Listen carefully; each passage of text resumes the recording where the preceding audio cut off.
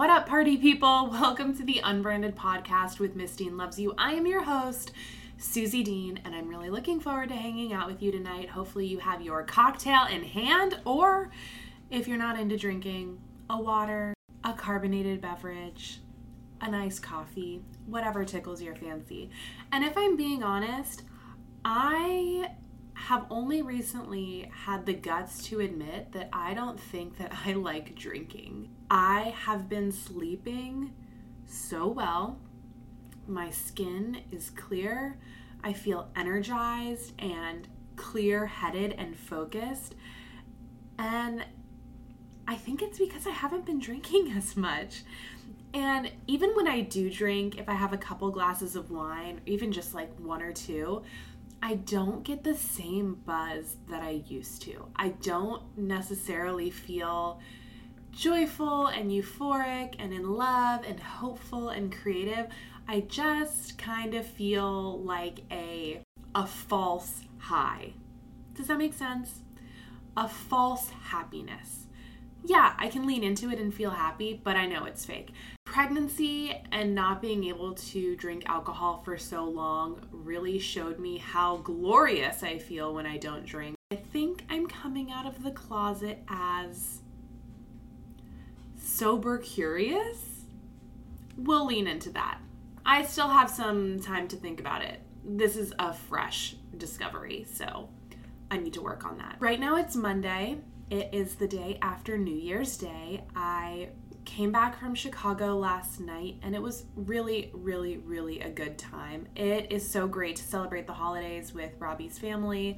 It's laid back, chill, no drama, no pressure, just time to enjoy time with family, have conversations, catch up with people.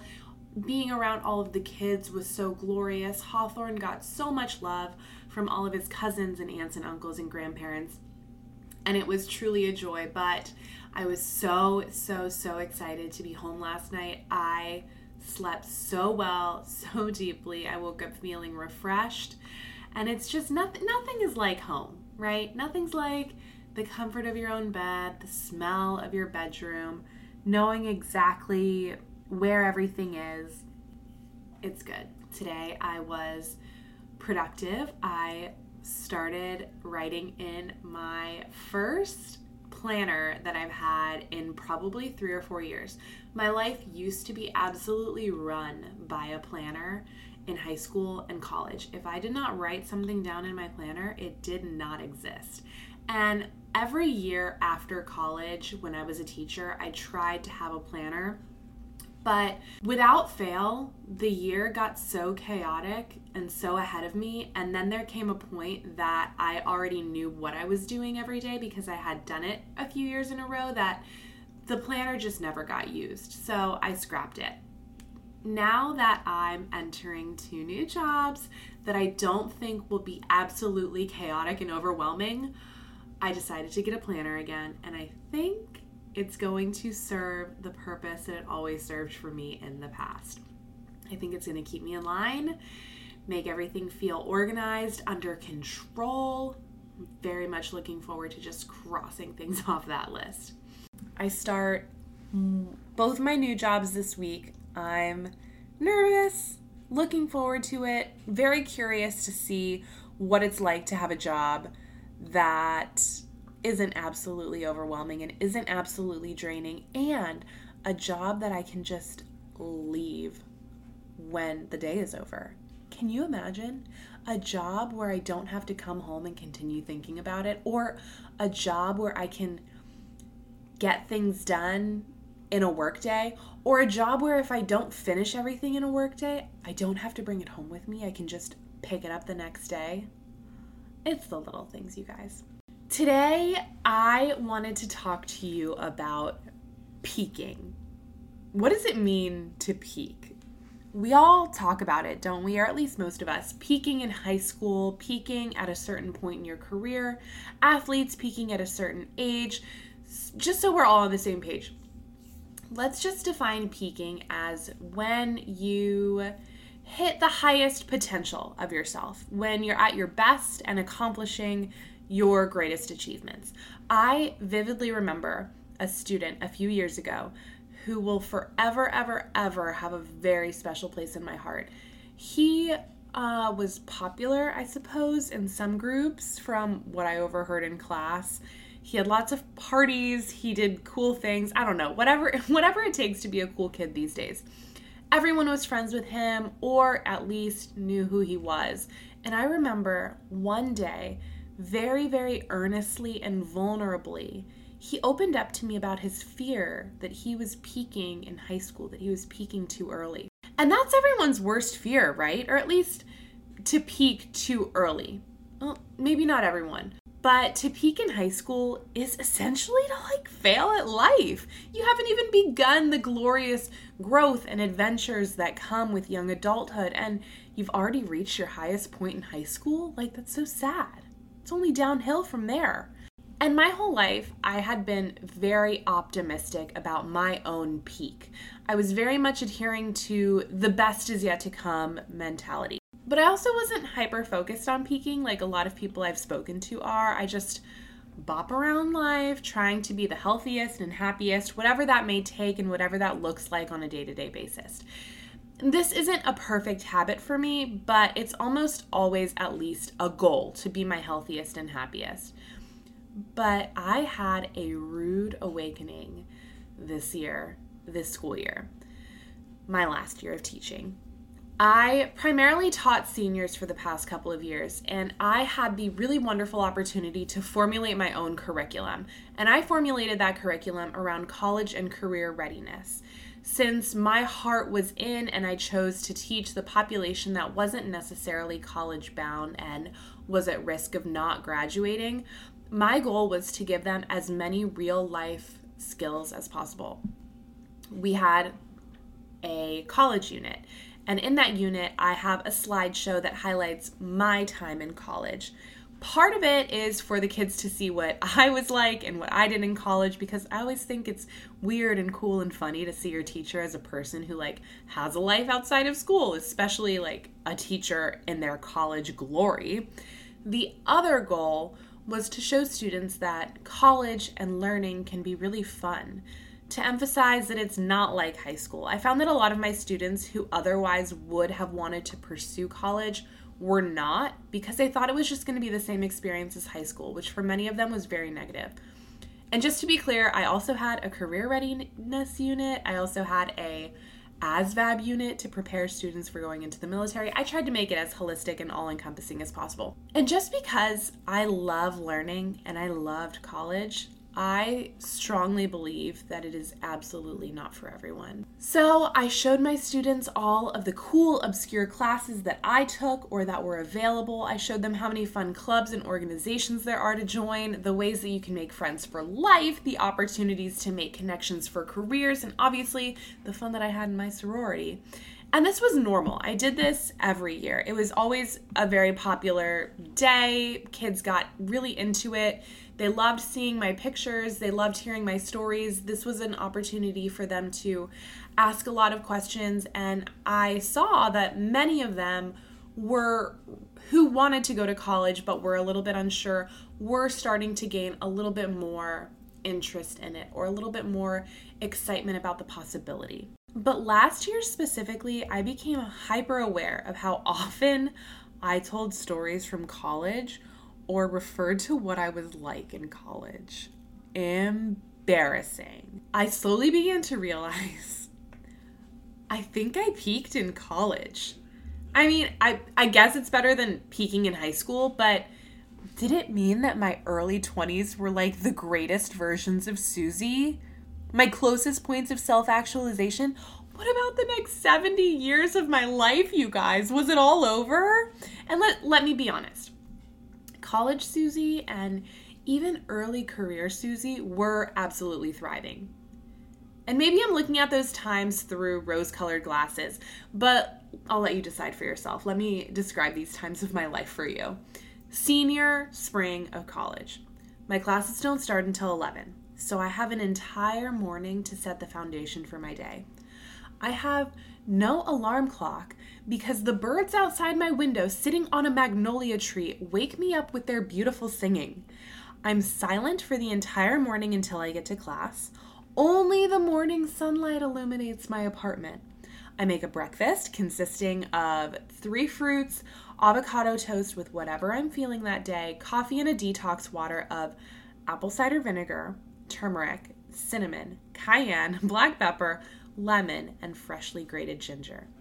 After journaling and eating my breakfast on my patio, I do a low-intensity workout. I came home and I got ready for class. My hours after class and on weekends were filled with activities with friends, like going to the local springs, going to art shows, farmers markets, dinner dates with girlfriends. I'm energized. My skin is glowing. I feel joyful and confident. My hair looks like a freaking mermaid's, and I don't get too overwhelmed. I feel immense hope for the future. And then my first 2 years of teaching were relatively similar. I felt energized, not just from good sleep and nutrition, but from my actual job, you guys. My kids made me laugh and often turned my day around. I graded papers at a Mexican restaurant at the bar while drinking happy hour margaritas. I had a beautiful herb and vegetable garden that were thriving. And from that, I made salads, sauces, seasonings, herbal medicines. On the weekends, I went to the local farmers market where I had actual friends. I was a regular. And every weekend I bought 1 wildflower bouquet, 1 pressed turmeric juice, and any other like foods or snacks that seemed fun.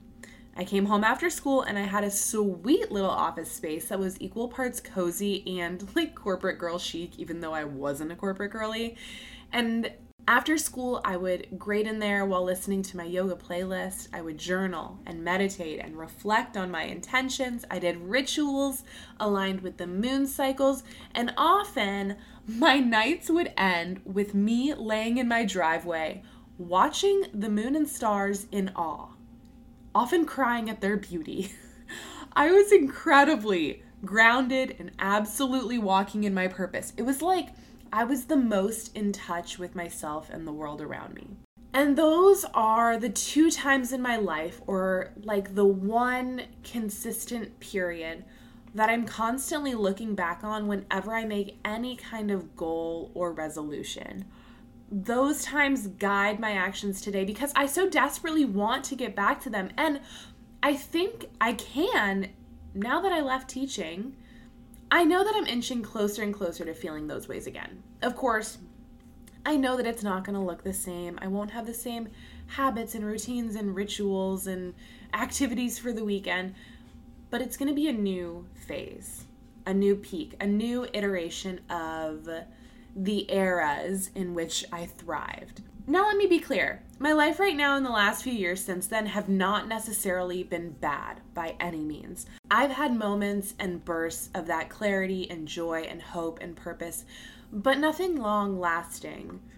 Since probably COVID, what else is new, I began getting farther and farther away from that space. Suddenly, stress started to increase. My depression manifested itself for the first time. My eating disorder got out of control. I was drinking a lot to cope, which I used to always avoid when I was going through something difficult. I never drank or did anything to numb my pain or feelings when I was going through difficult times. I was and still am a strong believer that in hardships, we must feel our feelings fully in order to properly learn from them, grow from them, and move on. I wasn't prioritizing nourishment or movement of my body or meditation or my spirituality or relationship with God. None of it. I was kind of just walking through my days incredibly detached from the world around me and from myself, which is truly the relationship that I think defines these periods of peaks and valleys in my life so far. But now that I'm saying all of this, I guess we don't really peak. It's like love. For a lot of us, we don't love truly once. At least I don't think. We feel true love in different versions of it multiple times throughout our lives. We don't just peak once. Maybe we peak throughout a variety of phases in our lives. Maybe our lives are divided into sections, and each section We have our own peak and our own valley and our own set of lessons to learn. I guess it's okay and not as shameful that I definitely peaked in college, and then I definitely peaked in my first few years of teaching. And it feels like now maybe I'm on the precipice of another peak.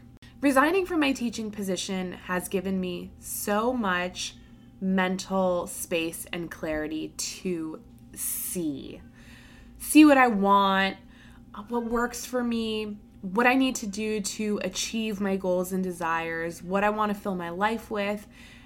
And now that my mental energy isn't taken up with work stress or parent email stress or administration stress, overwhelm, lack of self-worth, dread, I can begin to develop and manifest my next peak. My new motherhood peak, my MILF era, if you will. If you know, you know.